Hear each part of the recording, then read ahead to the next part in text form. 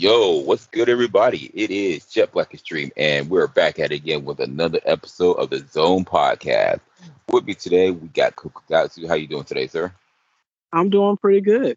I always love everything fantasy. So, this topic right here is a nice little thing, especially considering the fact from my episode yesterday.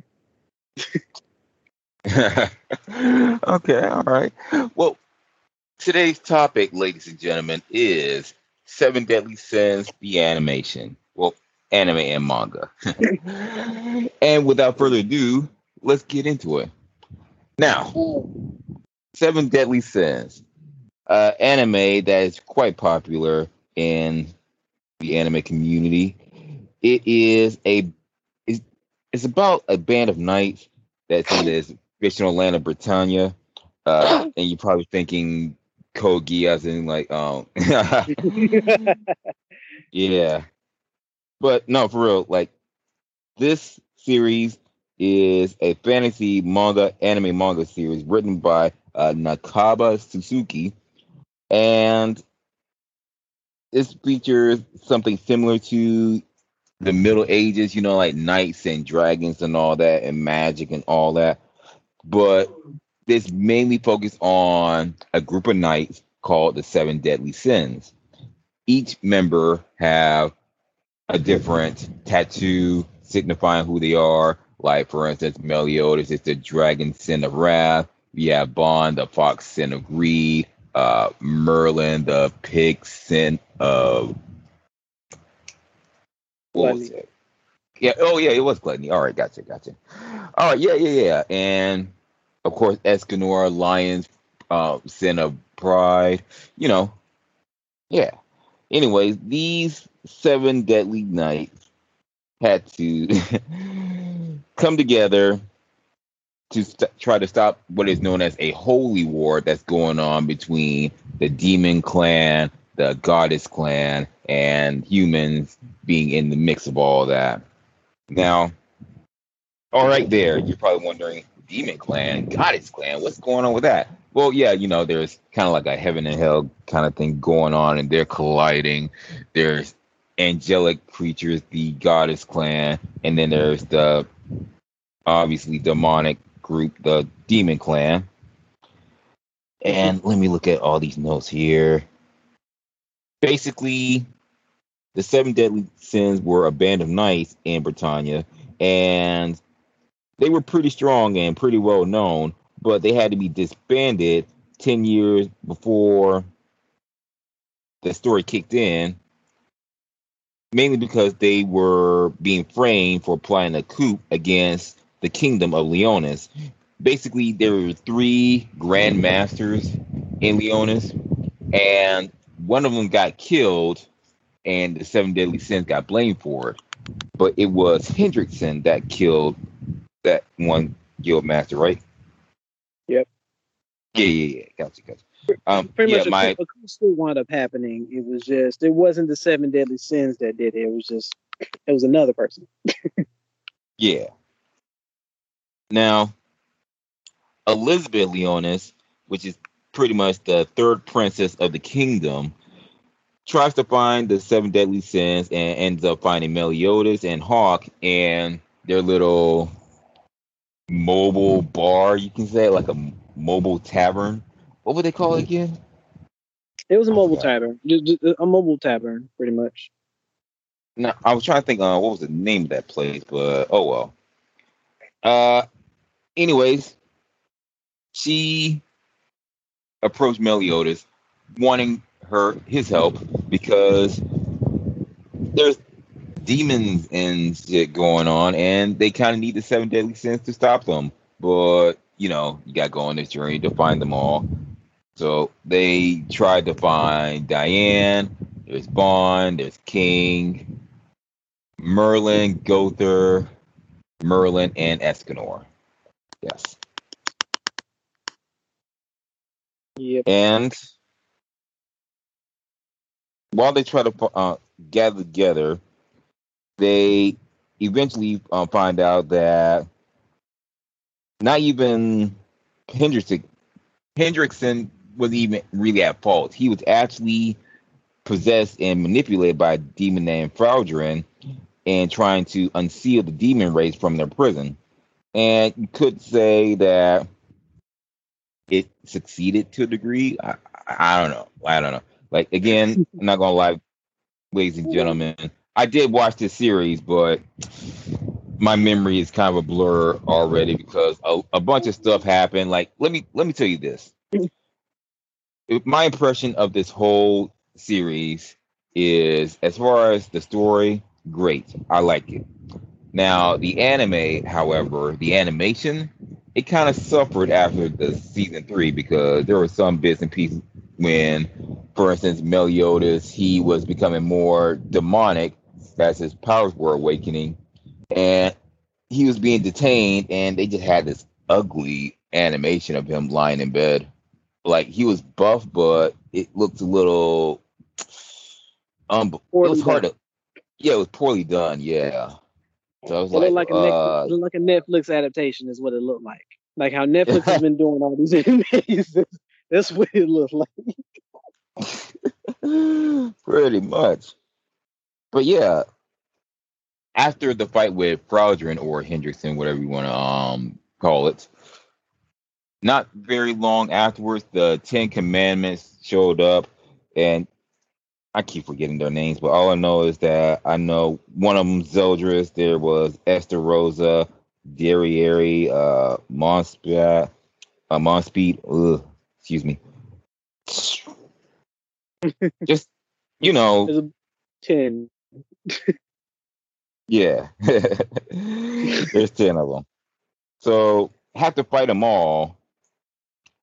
But the plot gets even more crazy when there's time traveling involved. You kind of find out more about the origin story behind King and his relationship with Diane.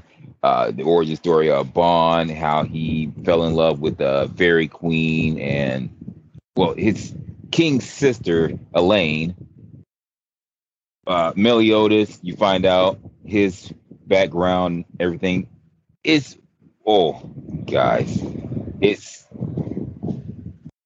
crazy. Like, I want to say it's a good show, but like I said, the animation and some bits, some areas of it, just kind of a turn off for me.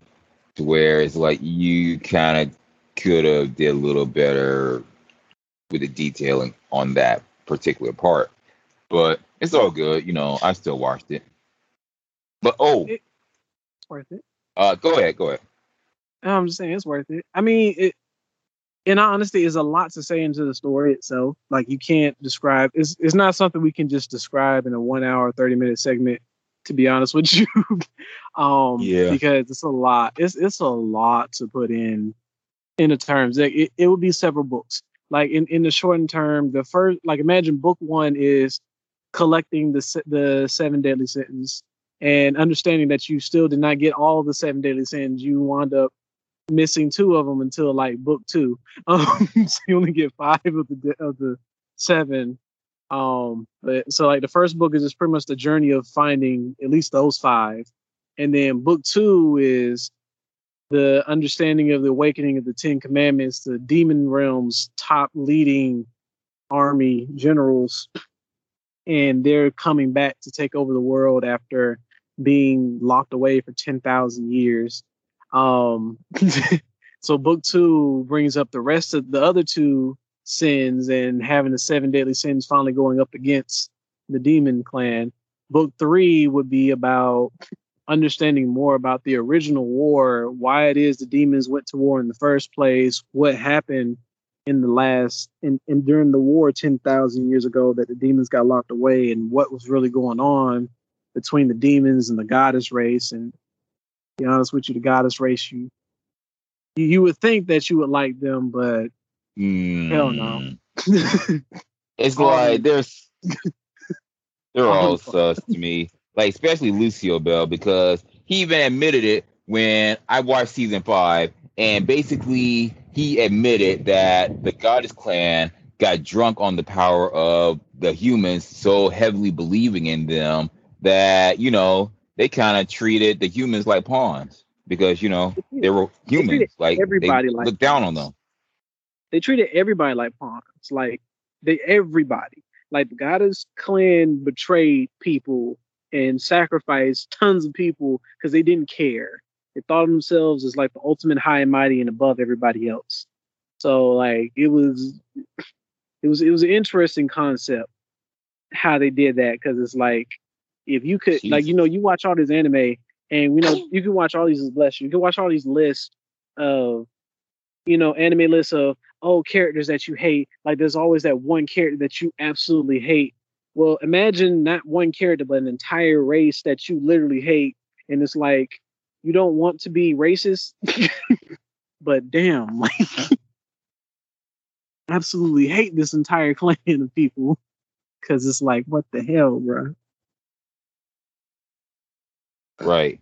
See, that kind of puts into perspective that uh, keep in mind we did a review on Record of Ragnarok alongside Tresse, where we talked about how these guys, they do not give a fuck about these humans. So it kind of makes you wonder in real life, to those who cling to a religious faith, you love your God, and that's all great and all, and not to be offensive, but it's sometimes putting in perspective. Like, we love our gods, but do they love us back? Do they really? It does. Actually, it's great. It's interesting that you mentioned that, because like that's one of the things I really want to talk about in this series. Like when we came up with this topic to say, hey, we got to talk about Seven Deadly Sins. It's a really great anime. It's a really great manga. We got to talk about it. I was very interested in talking about the subject, not just because it's a really good story, in-depth storylines and stuff like that, but I had a very interesting journey with this anime. Because this anime has been out for a while. One thing to keep in mind, this story is, I forgot when it came out, but it was a good couple years ago when this came out. I had my own little spiritual. I was having my own little spiritual journey. I am a Christian, but I am a Christian that loves and respects the LGBTQA community. I understand other religions. I understand other people. I'm not that Christian that's like, oh, F all other religions. No, I understand why these religions came to be. I do believe that my religion is what I believe in and what's the best for me. So that's just me. But I had my own little journey with this, because I was having my own little spiritual journey at the time. I was dealing with a lot. I was in a bad relationship at the time. I was really trying to figure things out. My grandmother had passed away. It was a lot that was going through. And people was all talking about this anime. And anime was my escape from things. That and Dungeons and Dragons was my escape from everything. And people was talking about, you got to watch this. You got to watch Seven Deadly Sins. Is a great anime. You got to watch it. I'm like, Seven Deadly Sins. But I want you to understand my immediate concept of this anime when I first heard about it. It's the Seven Deadly Sins. This is a group of 7 people who each represent one of the 7 deadly sins. Got that? Versus the 10 commandments, 10 people who represent each commandment. And it's the 7 deadly sins versus the 10 commandments, and we're repping for the 7 deadly sins. And I'm like, I don't know if this is anime for me, dog. Like, I was like, wait. I was like, this sounds like it goes against everything of my religion. Like, I don't know about. What's funny though? What's funny is how there's a lot of people who really like Seven Deadly Sins, and I watching this show, and I'm looking at it like, well, I don't hate it. I really don't. But at the same time, I feel like if it's not the animation, I feel like the story, it can be a little convoluted. Like, it's almost as if it's not the kind of story to where you can easily grasp it as soon as you like set it down for a little while. Like, you pretty much have to binge watch the entire series in order to get a full and probably better experience out of watching it. Because if you're like me, to where, okay, you watch pretty much all the seasons individually when they were released. So, like, when Seven Deadly Sins was a thing back in however long it was, let me look here. I'm trying to see here. When did this? Okay, it was aired in 2014. Was okay? I barely heard of Seven Deadly Sins around that time. I didn't watch it yet, but I barely heard of it. So I got into it eventually, and I liked it. It was all right. Especially when it led up to the end of season one, to where it kind of left me wanting more. But of course, we end up getting more, and it's kind of nice how they built up everything where all these characters have more importance, or at least play a more important role later on. But at the same time, it felt so convoluted that if you were like me, to where you pretty much only watched the season as they aired, where, okay, 2014, I'm on it. Then fast forward to whenever Revival of the Ten Commandments came out. Yeah. And then I was like, okay, just try to knock that out of the way. And you just keep trying to knock them out of the way, but then you stop and realize you get to season 5 and you kind of forget how convoluted this story got, because I went into season 5 thinking, okay, well, I should know everything that happened up until this point, but bruh, I forgot so fast that it got so complicated. Like people possessing other people's bodies, the goddess is possessing some of the humans, like Elizabeth and Margaret, and then you have Meliodas basically become the new Demon King, and Zeldris and the other commandments are now trying to protect him. And I'm sitting here like, what is going on with this story? Like, Jesus, I should have just. It's one of those stories where you probably should have went back and watched the previous seasons before you're ready to take on the last season. So this is a show you gotta binge watch it. You gotta binge watch this bad boy up. Like you can't just be like, oh, I'm gonna watch this right now and I'm all good. No, you gotta binge this bad boy from the beginning. Yeah, is this one of those stories that you know what? What? I'm sorry, but I realized that's the thing.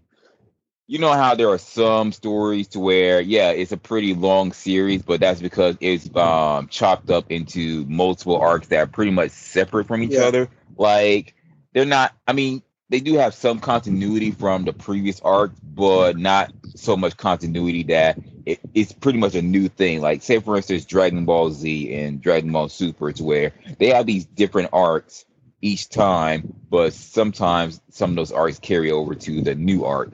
But what I'm getting at here is with Seven Deadly Sins, even though there were like multiple seasons, it was all one main storyline. Pretty much like One Piece, but at least with One Piece, they're trying to find that treasure, but they keep going to these different places and having these different problems. So okay, at least that's distracted me long enough from the main storyline. But no, this is more like it felt like it was going towards that main storyline the whole time, to where it was pretty much all about the Holy War. They were very consistent about this Holy War. Like you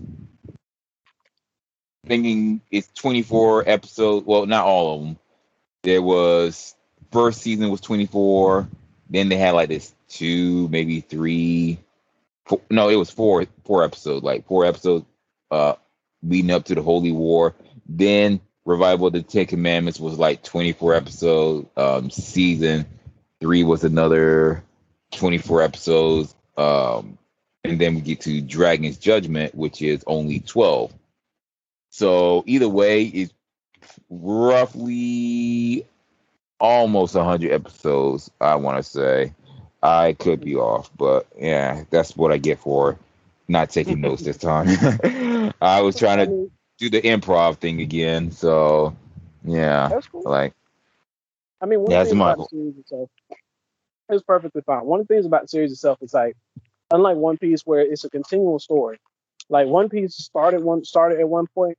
We got information about what happened previously, but it's not about what happened previously. It's about continuing where we're at. Versus with Seven Deadly Sins, it can seem convoluted because of the fact that where we're at, in order to proceed further, we have to have experienced what happened previously. And that's one of the things that keeps kind of crazy in itself. Because it's one of those things of understanding that, hey, yeah, there's a great grand scheme. There's so much further that we're going to go into. But it's like we can't progress forward without having experienced what happened back. It's not, oh, we just need to know what happened before. No, we need to experience what the hell happened before. Like you said, the whole time travel thing had come in with King and I forgot her name, but Diane. Diane, yeah, when King Diane went back in time, it was a whole thing in that where we had to be we had to experience this whole everything that was happening, so we knew what was going on, so we could finally proceed further into the story, because the Holy War was where everything began. Yeah. The Holy War is where everything officially ends, finally. Like, it was a war that started, it never finished. It wasn't a war that was like, oh, we started this war and we ended the war and now we had a time of peace and another war happened. No, this is a war that started. It was a war that was postponed for like 10,000 years and then came right back. It's like, bro, what the hell? Right. So it's a war that never ended. It paused. We had an elongated pause. What people thought was a peaceful period was just the pause between war. It was like the pause between the water droplets. That's all it was. So that's where it becomes crazy, because you have to have experienced that previousness. So because of that, that's where, we had a whole season pretty much dedicated to not just understanding what happened to war, but experiencing what happened in the war. Like, feeling these other characters, feeling these guys that you thought were enemies really weren't. They weren't really there for you from the beginning. They did kind of change up, kind of help you out, but they were never like fully against you from the get-go. They were just there. It was just like we didn't have much of a choice. It's where we're at. We made a bad decision, and this is what happened. And unfortunately, it wound up fucking up a lot of people. We hate that. But it's up to you to fix it. It's up to you to fix our mistake, type of thing. You're like, what the hell? Pretty much. Yeah, you know what? That was the thing. Like, I was gonna say that with this series, it felt like they put a whole lot of meat on this skeletal system that they call a story, to where they have this one story to where this is pretty much about a war that's been going on for, I don't know, thousands of years. And pretty much they had to put it into it now. Like, this is the era to where the Holy War ends, with Meliodas and all of them banding together against the Demon Clan, trying to finally take down the Demon King and just be done with the whole thing. But of course, they had to pretty much explain everything that happened with all these characters and whatnot, because there's so many different characters in this series. Not just the 7 Deadly Sins and Elizabeth and Hawk and the 10 Commandments and Dreyfus and Hendrickson. There's also Gil Thunder. There's Dreyfus's son, I forgot his name, Margaret and Naja. And there's just so many different characters that they introduced to where they have to serve some sort of significance to the story. And yet it feels like it felt like 7 Deadly Sins feels like one of those shows that would have made more sense if there were like more. It's hard to put this. It's like it's. I can understand. What I'm trying to say is, I'm sorry, but what I'm trying to say is, it felt like it would have been better if there was more episodes to water down the convolution. You know what I mean? It's like the ratio between context and amount of episodes to explain it all. Pacing. That's the whole thing, where it felt season 1 and season 2 felt real slow compared to the other 3. Let's just put it to you like that. because it felt like season 1 and 2 built up to 3, 4, and 5. But once we got to season 3 and onward, that's when you're like, what the hell? Like, how did we get here? It's like Naruto all over again, to where we're like thinking, I thought this show was just about ninjas, doing ninja things. But then you have these world-ending jutsu techniques and goddesses and gods and monsters everywhere. You're just like, what the hell is going on?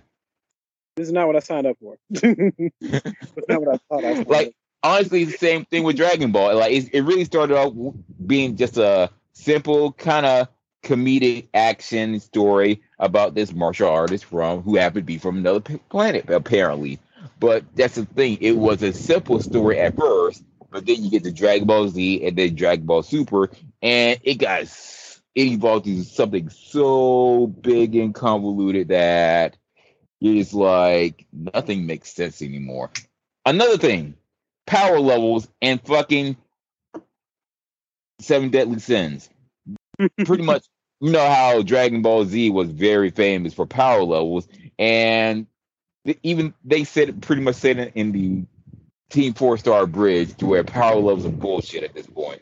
And I'm looking at this series. They're talking about, he has a power level of, I don't know, 8,000 and 10,000, blah blah blah. And I only imagine Goku and Vegeta looking at these numbers like, oh, that's cute. They think they're a threat.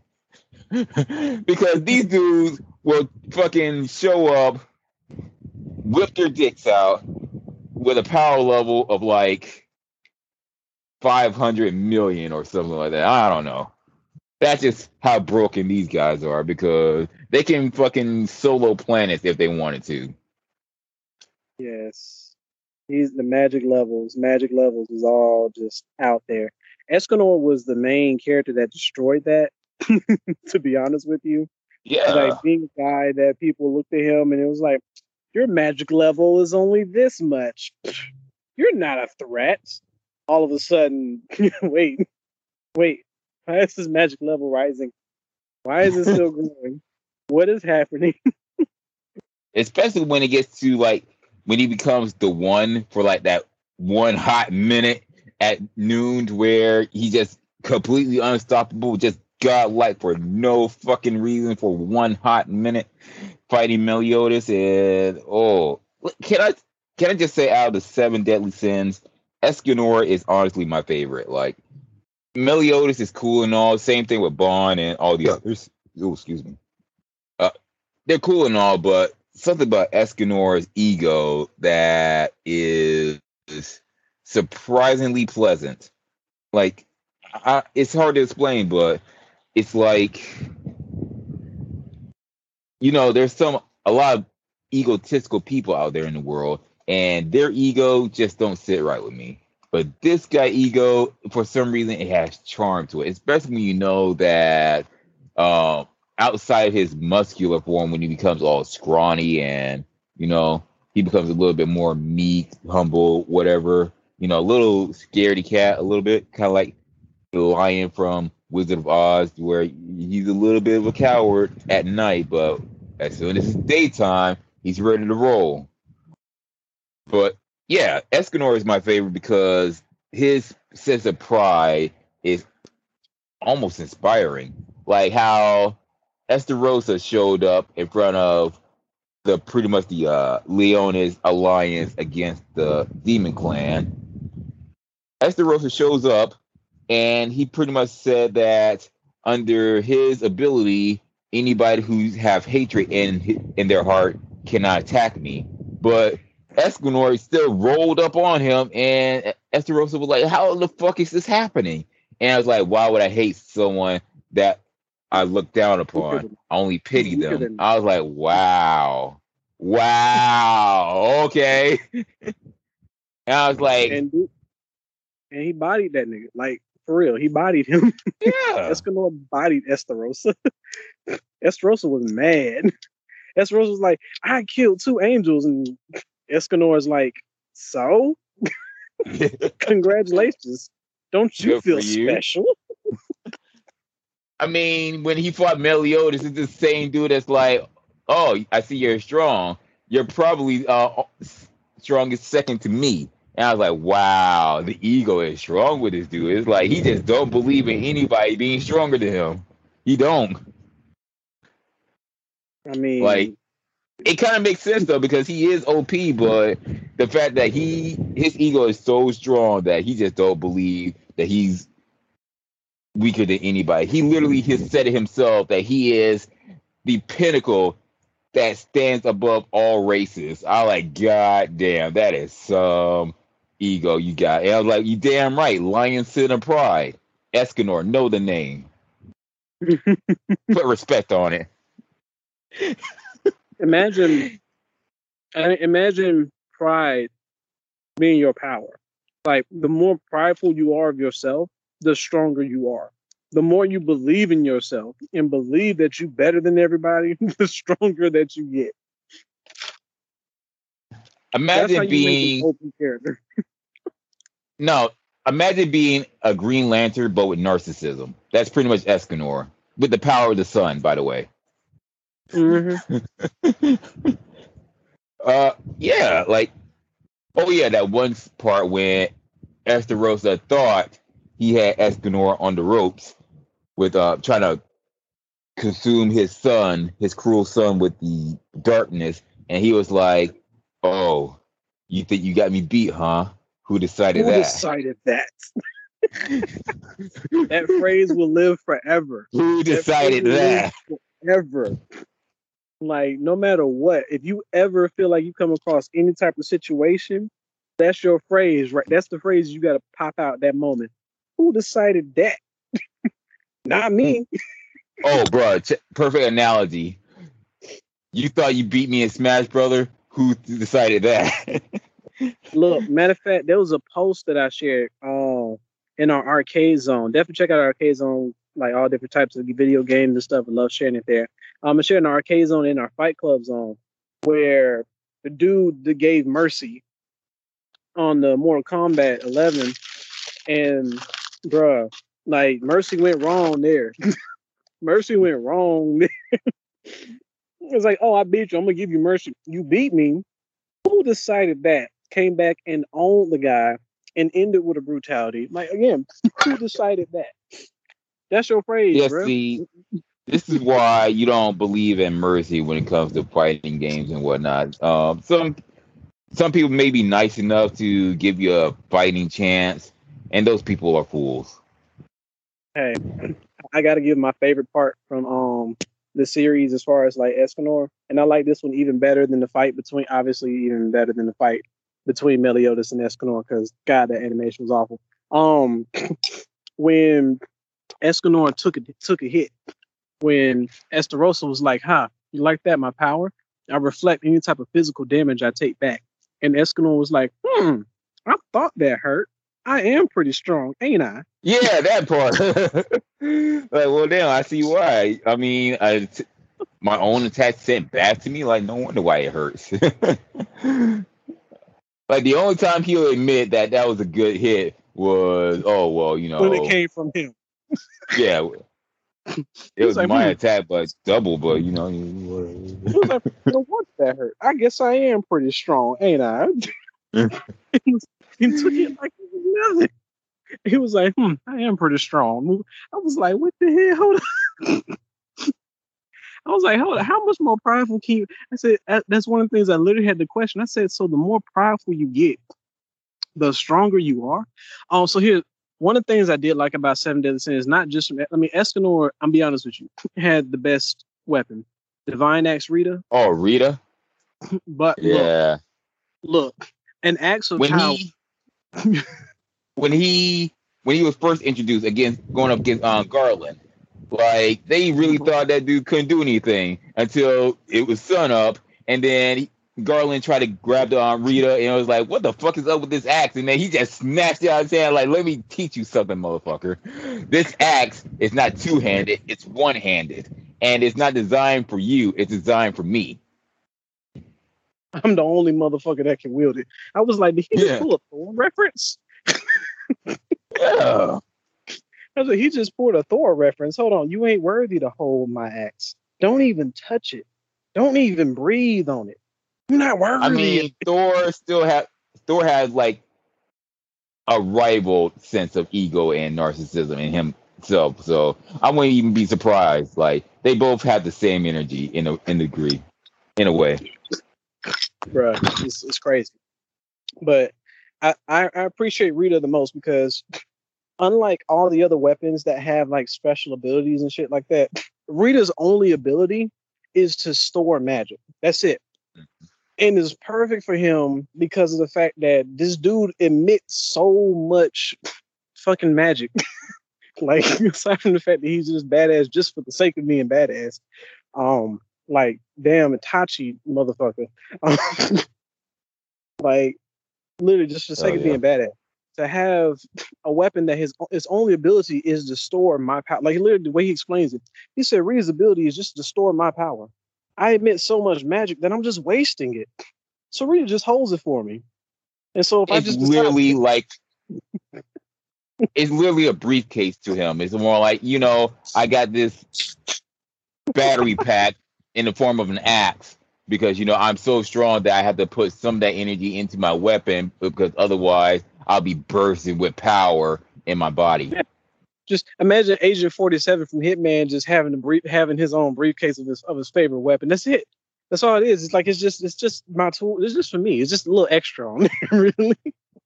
But to hold his magic, so that way, he's not. It's just like a battery pack to him. Yeah, like it's just that way. Like even in the middle of the night, if he just touches the axe in the middle of the night, boom, like full blown Escanor is right back again. Yeah. So if you're ever wondering why you see him in his buff form at night, that's the reason why. Because again, you have to watch the whole series for it to make sense. Because otherwise, if you're like me, going back into it and you're just like, "What the hell's going on?" I thought Escanor couldn't transform during the night. Oh wait, Rita is served as this emergency battery pack in case he really needs to fight at night. That part. But so he won't be that strong though. But wait until he gets to noon though. It's high noon. Oh shit. High noon can't do divine sword. Like dude literally just takes his hand, like just moves. All he does is I move my hand. Because I move my hand down, I cut everything in front of me in half. Bruh, this dude is so narcissistic. He called that shit Divine Sword Escanor. That's what he called it. And like, all he did was like, if I can explain, like imagine you doing the boy hand, like boy, and then you just cut down. That's pretty much what all he did. And then he just cut the space that was in front of him. That he used that against Meliodas. And I was like, Divine Sword Escanor. And then boom. It's like literally just like all I did was like I'm doing this like I'm looking at you. Like you know how you just had that phrase where you straight like that person they straighten their hand out and they're looking at you and everything and like they point their whole hand towards you. Yeah, the boy hand. All 5 fingers looking at you type of thing. Just imagine somebody doing that. And all they did was just drop the hand. All they did, like I said, they put the hand up and then just dropped it. And because they dropped the hand, it cut everything in front of the hand. No, like, see, that's why see, when you're having a roasting session and you be like, boy, let me tell you about you. And then you keep on going down and then you drop the hand and then you're done. You're officially roasted. Yeah, that's it. You officially done, bro. Like you're done. Escanor was just that motherfucker. Like I was like, what the hell? I was like, he's just that dude. Like, oh my god, what the heck? But he's the only person that has like a weapon that doesn't even have any real ability. It's just a battery pack. That's it. Like that's all it is. It's just a battery pack. It doesn't have any real special features other than the fact that you got to be strong as hell to hold it because it's a huge axe. It supposedly is a one-handed axe, but even people who picked it up said, "Man, I got to use 2 hands to wield it." Imagine that right there is the biggest dick stroke. I need 2 hands to wield it. You need 2 hands. I need 1.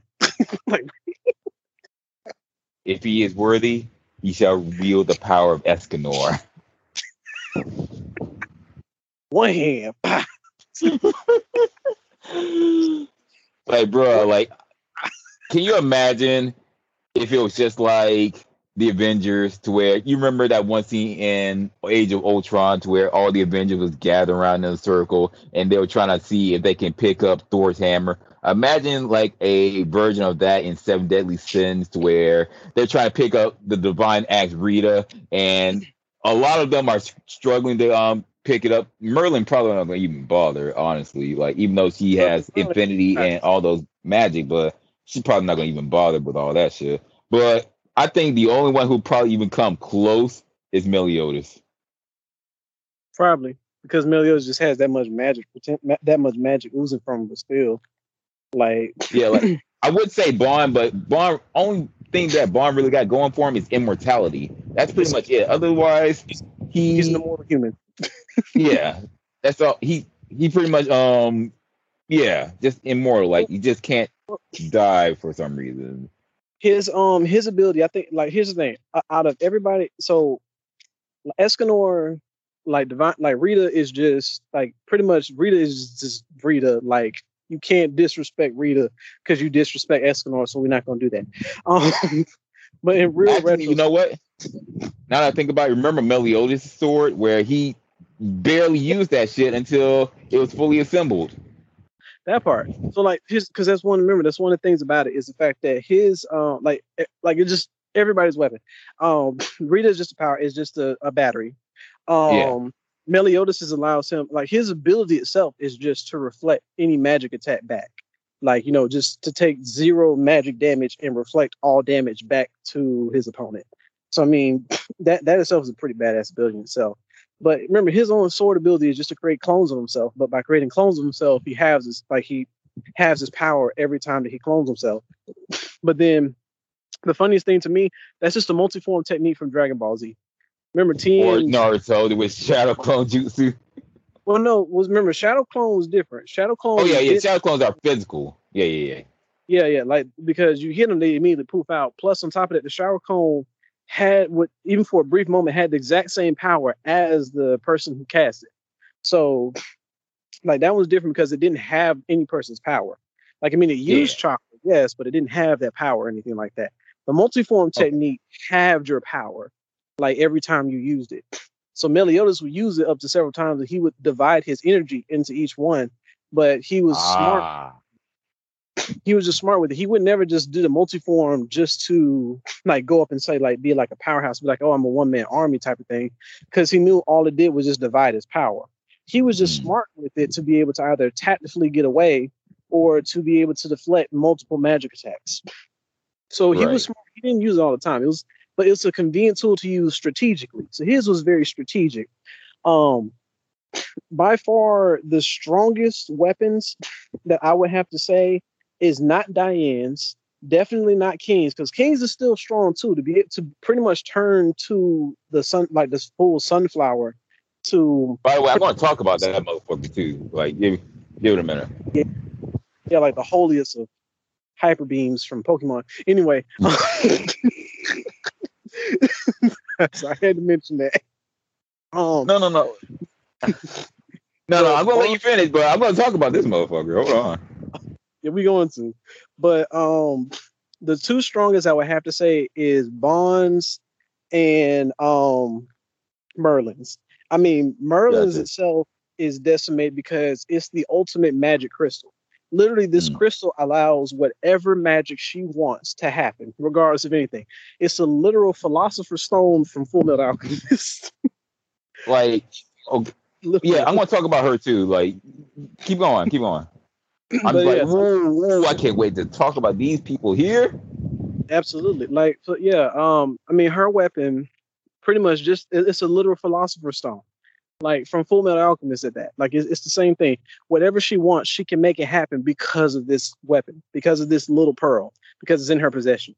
And it works for her because she's the ultimate magician. Like, shit, she fucking got, and I know we're going to talk about this too, you know, she got the blessing from the Demon King and God himself. Shit, like, the ultimate goddess and the Demon King shit. So, like, I mean, she's that badass already in itself. So you telling me that you also gave her a weapon that allows her to do whatever magic she wants? That's just that's overkill.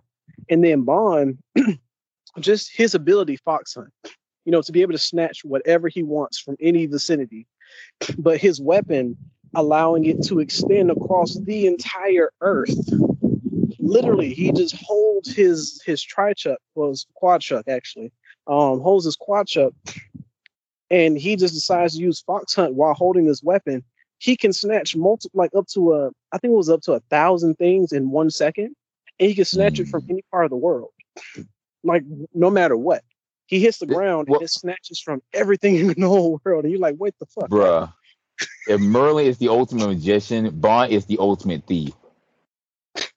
Yes, he is. He's the ranger. He's the thief that you want to be from D&D. Like that's the ultimate. And by the way, if you try to catch him and execute him for stealing, what you gonna do? He's immortal. Exactly. He don't give a fuck. He outlive you. Yeah. He don't care. I mean, and even better, he'll still look young as hell doing it too. It's like you'll be 80 years old, about to crumble to dust, and he'll still look at you like he's still in his mid-20s or some shit and be like, damn, dude, you got old as fuck. I was like, aren't you like hundreds of years old? I was like, yeah, but you look old as fuck. Mm-hmm. Man, it's insane. Like, these weapons be like, it ranges because you go from like, okay, so this weapon is really just that. But then you got this weapon, it's like, holy fuck, what? Like, hold up. It allows you to do whatever magic you want, allows you to snatch, to steal whatever you want from any part of the world in a second, and you ain't got to move. Like, I can stand still right here and snatch somebody from China. You're like, wait, my what? bad. I was trying to think, I feel like we're forgetting somebody, but I was remembering Gowther. Fucking Gowther. Look, I don't want to talk about Gowther's fucking double bow. It does no physical damage. It does no physical damage. Gowther. It does none. Yeah, like Gowther is the one sin. Well, keep in mind he is the lust sin, but then again, I feel like Gowther is more of a niche character because with Invasion and his other abilities, it's more like he's for tactical niche reason. Like there's barely ever a need for him to be in combat per se, but he is fairly strong at what he does. He's great as a backline character. Not as a backline army. Like if you had like a support character. Yeah, like if you had an army, he'd be in the back. He's not the person shooting the bows and arrows.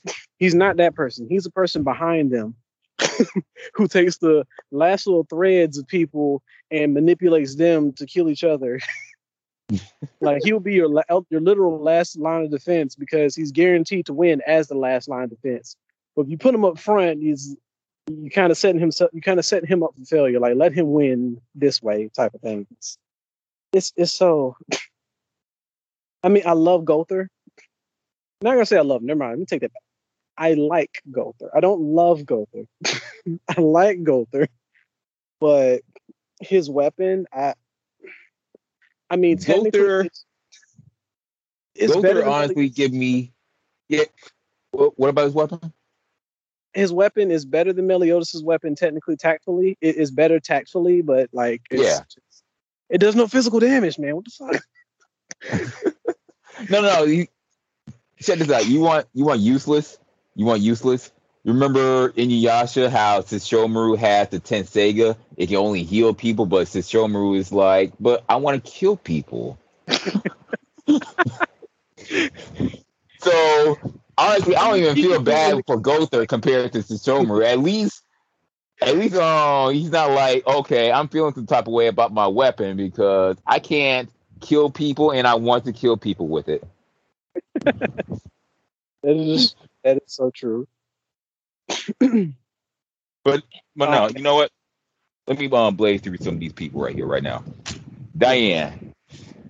I like how how she gave you Lady D vibes where, tall Amazon lady. I was like, somehow I'm just into it. Like, you're just thinking snoo for some reason. Like, for some reason, ever since that one Futurama episode, every time you come across a tall woman, you're just like, Mm. Yeah, I'm kind of down for the snoo. Yeah, just because. But Diane, she was all right. Like I like her, but compared to all the others, I felt like she took the biggest backseat out of all of them. Like See, everybody felt like they had a bigger role in a way. It's like she was in Seven Deadly Sin, and the only thing she really had connected was she was, had this relationship with King. And speaking of which, this motherfucker King, I seen season 4 and 5. I watched this motherfucker. Okay, he's no longer in his kid form. He's now like this a young adult with this quap hair. Like how some people have like this rich boy hairstyle. It looks almost like a pompadour, but more like it's kind of curled up. Like Joy yeah, Wheeler, but a little more curled up in the front. Yeah, I wish I can. Jordan I or really Joe wish I or can. Josuke from JoJo. One of those two, as far as the curls. Yeah. But essentially, this dude, once it's on his chest full, mm-hmm. he Yes, gets so fucking crazy with that weapon to where it has multiple forms, kind of like Koichi's stand from JoJo's or Yeah, some other where it has different forms, right? yeah. At first you're thinking, okay, it becomes this giant spear, it becomes multiple spears like Archer Gilgamesh from Fate. There's this one time where it just fucking transformed into this 8-armed warforged teddy bear type motherfucker, just hitting his opponent with the whole Muda shit. Just kept punching motherfucker. I was like, holy shit, King, where the fuck are you coming from with this? Oh my god. Okay. We Yeah. need the whole See, I like series. King. Yeah, I like King. Now back to this next couple I'm about to talk about, Escanor and Merlin. First of all, Merlin, she is so broke dick as a character. Like you said, she got the Demon King's approval. She got the Goddess Clan approval. She is so powerful as a magician. Escanor, that's the only woman he was sent for. Literally. She's the ultimate person as far as magic. He's the ultimate person as far as physical and kind of pretty much magic, yeah. They were It's set for more each like other. They were. he's might, she's magic. Perfect. Yeah, definitely. And who else? I did go through. Melios is all right. Bond, again, he's all right. Like I can kind of see how a lot of people, especially women, not gonna lie, not being sexist, guys, but I'm just saying, like, out of observation, I just noticed, like, you go around, like, you be doing surveys, like me being an admin of Zealous of Nerd Entertainment, I have to observe this shit. So this isn't just me being like unfair, but it's just based on observation. To where I noticed how you can ask some of these people, and most of the time they will say they like Bond. Why? Because he's like this devilish rogue motherfucker that just seems like a little badass. Like you know how a lot of people like Sesshomaru over Inuyasha, how some people like Sasuke over Naruto, how some people like. Did I say Sesshomaru over Inuyasha? I feel like I did. Yeah, I did. It's almost like, oh yeah, Bakugo over Deku. I didn't do that one yet. Yeah, that's the one I was thinking. So yeah, you're thinking the one I guy would say that it's a you little bit would. more than that. I would say it's only Go ahead. slightly more than that. It's not so much just because he's a bad boy. Yeah, it's definitely because he's bad boy. But also because of the fact that he's bad boy with a very kind and gentle heart. Like even though he's a thief, he's that thief that still respects people for people. Like, his whole love interest that he had. Like, there's a deeper story. Bond and Meliodas had the two deepest love stories of everybody. Like, definitely better than Oh yeah. King's. Definitely got, I'm gonna be honest, he got more definitely got more leeway and more booty than Escanor did. I feel bad. That sucks though. How you have Escanor being Escanor of all people and he get none? Like, what the hell, bro? I'm But like Merlin only cares about knowledge, not getting some dick. You know, that's how she got so powerful. It's like she's focused on her own ambitions. Like she's not trying to be out here trying to hook up with people. but she was. It's a power couple right there. But no, like I mean, there's a little bit more to Bond. There's a little bit more to him. I mean, I mean, yeah. Like, I'm not saying that. I'm not trying to be super unfair. I just think that this whole trend to where uh, a bunch of people, especially you know people of the opposite sex, would be more into Bond if he was like this bad boy with redeeming personalities. I mean, redeeming qualities. Excuse me. And even though nothing wrong with that per se, it's just me, Kokiyasu. I already know a guy who was like he was kind of like about that, but then we found out later that his true colors was showing, and we weren't down for that shit. And a whole bunch of people, especially women, were super shocked by the truth that I told them. And then next thing you know, they just start messing with the dude. So it's more like I understand that you might like that air of mystery and danger to where you come across this bad boy that you can't really figure out, or he's like super mysterious and aloof, and yet at the same time he does have strong, good qualities. Like he may have muscles, or he may have a little charm with his words and all that. He may have multiple talents that seems interested, but sometimes these guys kind of set themselves up to be the prize. And when you go after the prize and you find out that it's not what you thought it was, then you just feel silly. Like, damn, I thought he was the one. And then you're like, no, my dear. No, I'm sorry. But I guess, the heart wants what the heart wants. But you just pretty much ignored the red flags for something you thought was going to be good for you. But I don't know. it's funny that I you can't say really. red flag, considering the fact his whole outfit is red leather that he stole from a woman. Just saying that. Yeah, that That's a part. red flag in itself. He's a living, walking red flag. Anyway, Yeah. So I won't say Bond is a totally bad person, especially with his relationship with Elaine. But then again, it's kind of like, ooh, this is one of those things that I kind of don't like. I mean, I don't dislike it in a traditional sense, but more like, ooh, you put me in a very weird position to where it would be stupid to not go with this side. Like, okay, you know how in Breaking Bad, where some people tend to not like Skyler, even though she was in the right the whole time, to where basically she just wanted her husband to stop uh, making and selling meth. That's understandable. He's committing a crime. That is understandable. But this wasn't about her. It was Walt's story. So it's almost as if we were kind of forced to take his side in a way because we were relating to him super hard. So we kind of just fell in love with the guy anyways. It's the same thing with Bond and all these other bad boy characters. It's like, there's red flags, but there's just something about them that makes it worth the risk.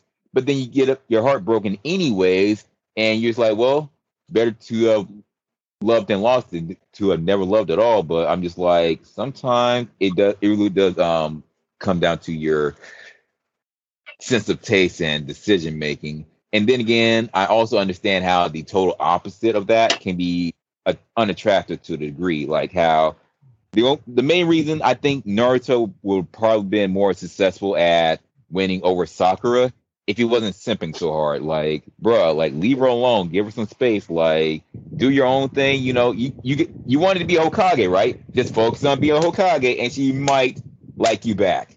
She might. I mean, That's not a she did. guarantee. She I did mean, yeah, eventually.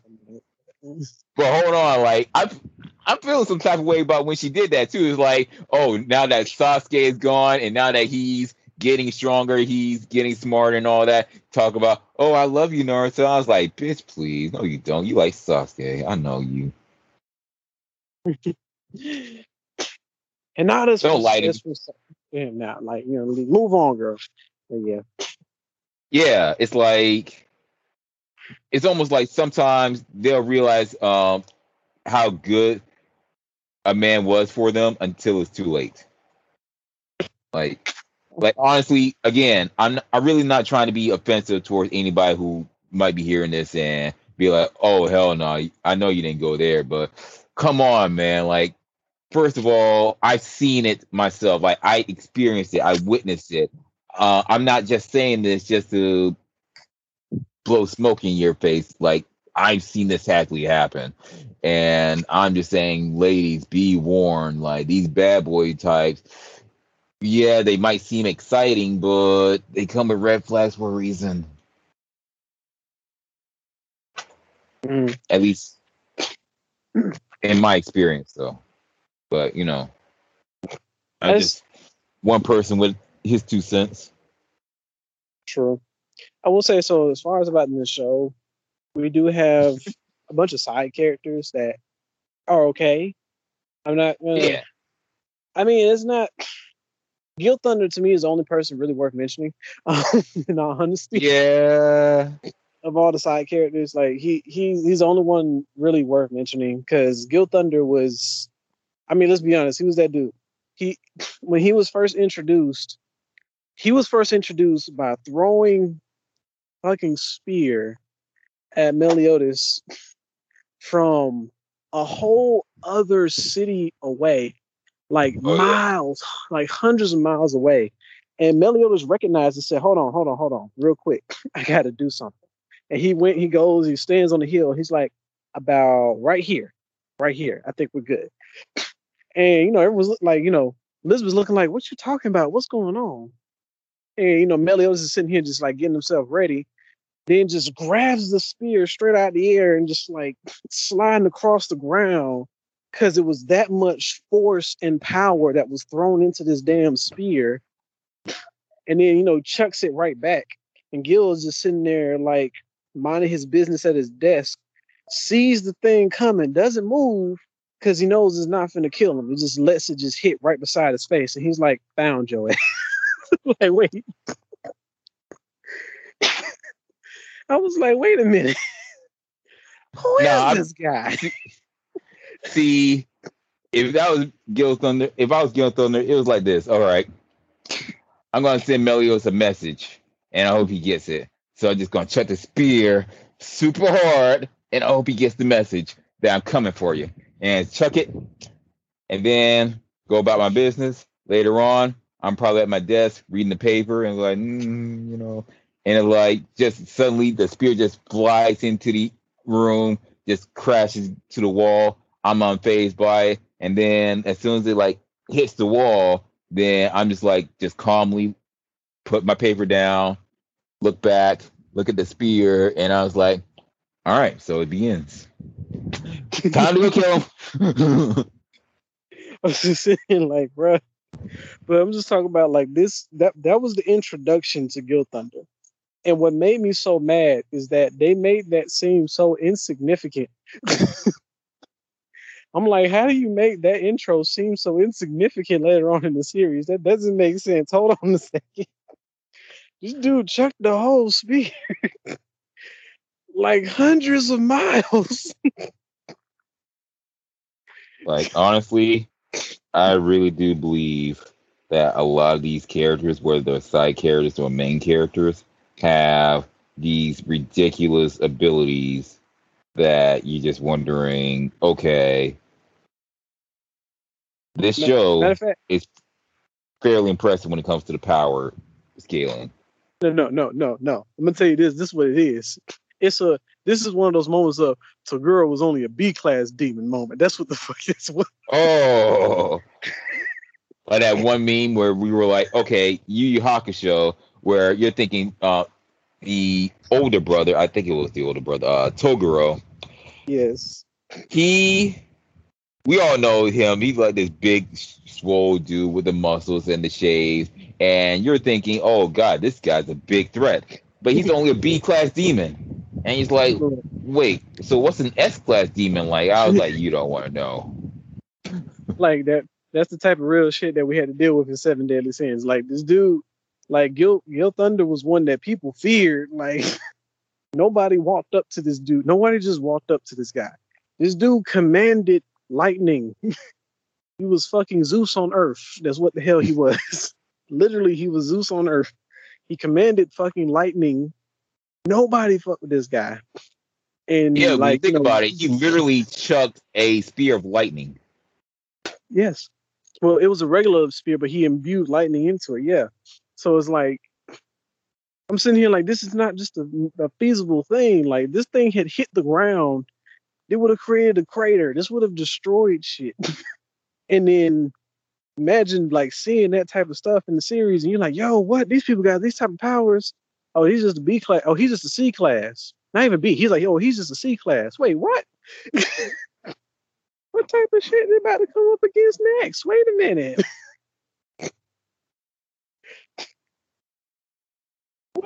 What am I watching? What is this? What is this power? Y'all just went crazy with the fantasy. Y'all just like, look, we're gonna give everybody super special powers. How crazy if we finna make them fucking epic. And then make people like, even more epic than them. What? It's kind of funny when you think about it, how Seven Deadly Sins kind of remind you of this medieval magic version of Dragon Ball Z and My Hero Academia mixed together, because they have the power levels like Dragon Ball Z, but they also have quirks like My Hero Academia.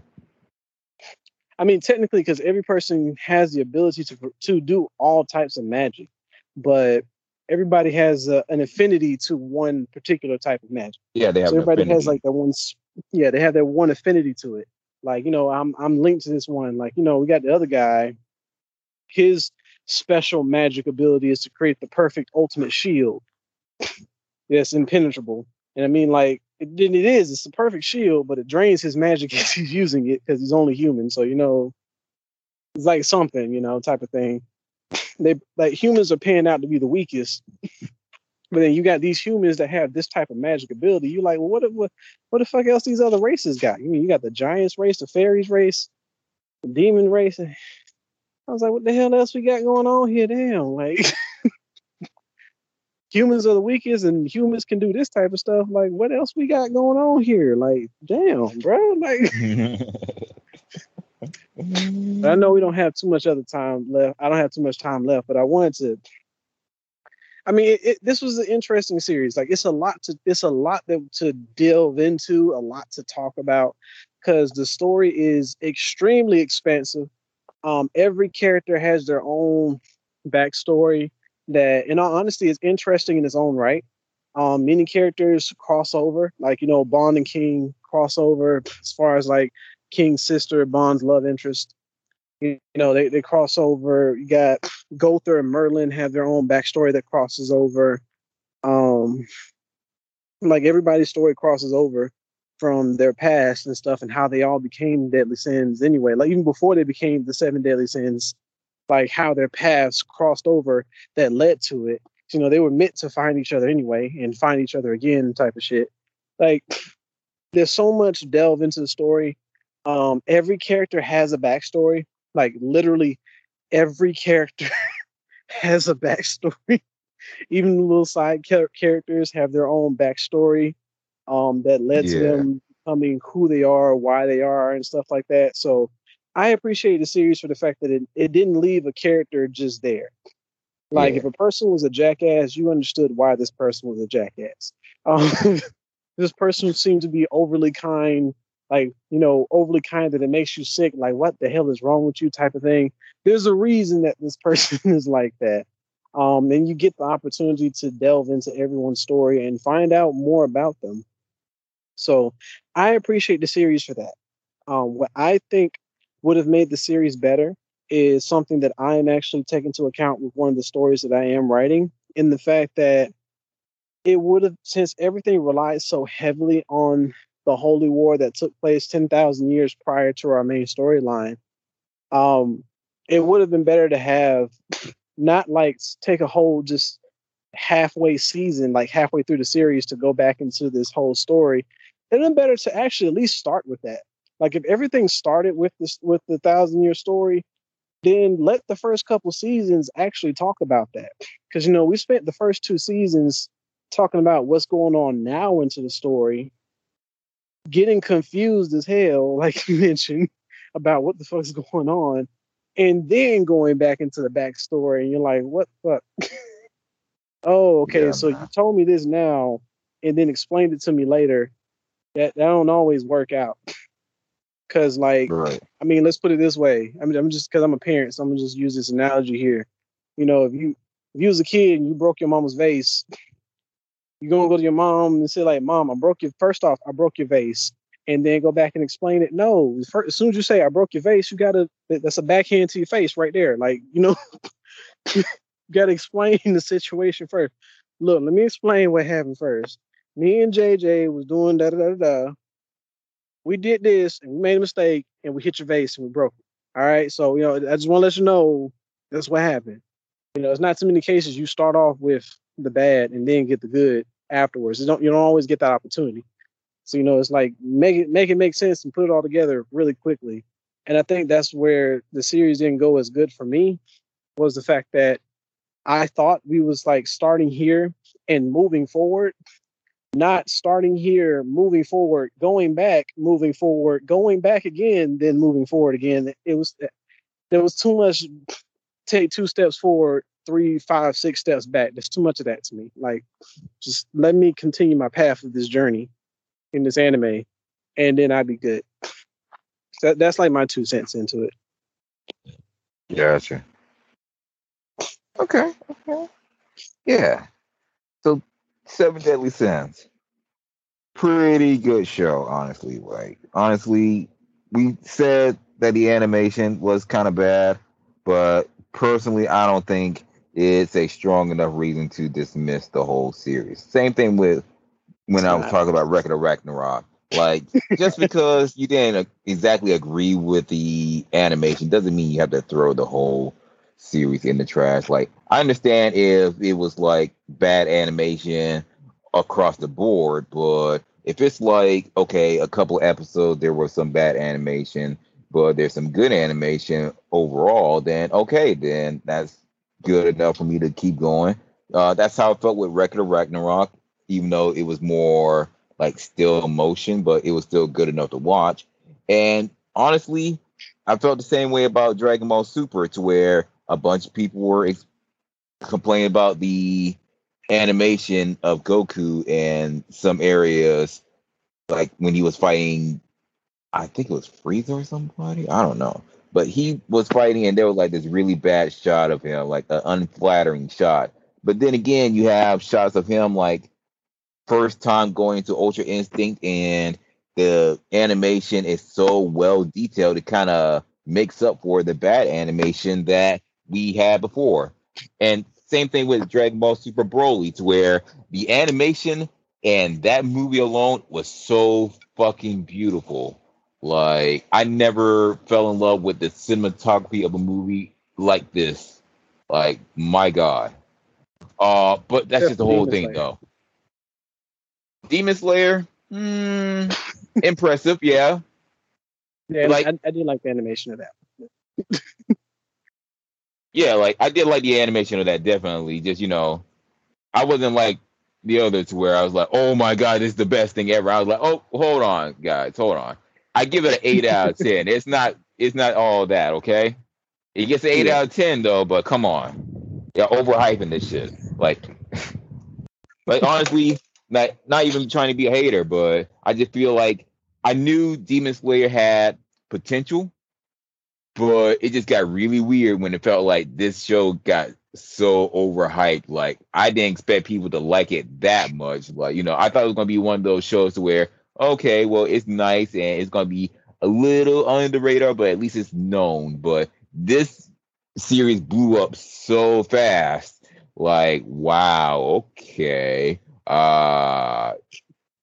It got to a point where, like we said many times on the series, where yes, will it deserve anime of 2020? Sure, I'll give that all day. But anime of the decade? Come on, man. Like, I feel like that's a little insulting to the rest of the anime that was in production during that decade. But that's just me. I'm trying to go ahead and wrap up this episode. Cook, you got any final words? I guess my only thing about it is I know as we talk about this anime, we kind of went all over the place, and we did agree onto the fact that the series can feel kind of all over the place as well too, because like I said, it was a lot of step forward, step back. In life, you will have those moments that you will have to take some steps back, take some steps forward, and you're gonna wind up. It's gonna seem confusing at times, but don't give up. Continue to just keep pursuing forward. As long as you have your eyes on the goal, on the end goal, you will get there. Continue growing yourself. Once you reach that end goal, don't stop. Make another goal. Like keep making goals, keep achieving. One of the best things about being a human being in this world is that we are limitless in our potential. We can do whatever it is we want to do and continue to keep going and keep pushing forward. Never give up. Continue to be you. Continue to be the best you possible. Like I also mentioned earlier in this episode, like when I first started watching actually before I started watching Seven Deadly Sins, I was going through my own spiritual journey, and it didn't seem like this was going to be the anime for me. I didn't know how this was going to work out. But it was an experience I'm beyond excited that I had the chance to take advantage of. I'm beyond happy that I had the opportunity to say to you today, I have seen the series and it's good. You know, is the absolute best? No, but it's still good. There's a reason that there's games for it that people enjoy playing, like the mobile game that people enjoy playing on the phone. My only thing is that it takes up so much damn space on my phone. Like that's the only reason I don't have it still. But aside from that, it was enjoyable. I enjoyed reliving the story all over again in that game because the series is so in depth, is beautiful in its own right. It's worth it. You know, give it a chance, give it a shot. The animation in this one is not worth shutting it down. I'm not going to shut this down like I did Record of Ragnarok. That's a story for another time, a previous episode. But it's worth giving it a chance. It is worth giving it a chance. It's worth always you to give whatever goals you have to give it a chance. No, just don't give up. Keep going. No matter how many steps back you have to take, as long as you keep pushing forward, you got it. Right. And I can add on saying whether it's from how I feel about the context of the story, you know, the convolution of it, to the relationships that are in the story, like Meliodas and Elizabeth, Bond and Lane, King and Diane, Escanor and Merlin. All I'm saying is keep it simple, folks. Like, don't overcomplicate things. And I will say that, just to make sure we're on the same page, nothing against what you want. Like, I understand the heart wants what the heart wants, but you gotta keep in mind that there are just some red flags that are just not worth the whole trip. You know what I mean? Like, sometimes when you see that something that doesn't pan out just right, sometimes you gotta lose that gut instinct to say this is probably not for you. Like how with some anime to where you try to give it a chance, but ultimately you're just not feeling it. It's okay to drop it. Like, it's okay. Like, no one's obligating you to watch the whole thing. And that's honestly how I feel about these relationships, to where it's like we want what we want, but when they turn out to be not exactly what we were hoping for, then that's just it. Like, you have your standards, you have your conditions, and if they don't meet them, then it's okay to move on to what does meet your standards. Like, for instance, My Hero Academia, Jujutsu Kaisen, Black Clover, shows like those, I like them enough to just accept them for what they are. Like, even with the flaws and all, like, I just accept them for what they are. But there are just some shows, like, let's see, Handshakers, to where the animation of that was so atrocious, I just couldn't stand it. After 3 episodes, I was like, no, I can't do this. No. So, yeah, that's all I'm saying is, like, sometimes you just gotta love what you love, and if you don't, just leave it alone. But that's the end of the show. Stay tuned for more episodes coming at you in the future. We're definitely going to try to get to Beastars and other subjects sometime this week, if not next week. not gonna lie, there's been a lot of stuff going on with us to where our schedule is getting a little complicated and in flux and all that. But at least now I'm trying to write out a rough draft, a roadmap of sorts of what we're going to be talking about for the next year or so. So keep in mind for all the nerdiness that's about to head your way. But until then, stay nerdy, my friends. Great things are coming. We are zoning out.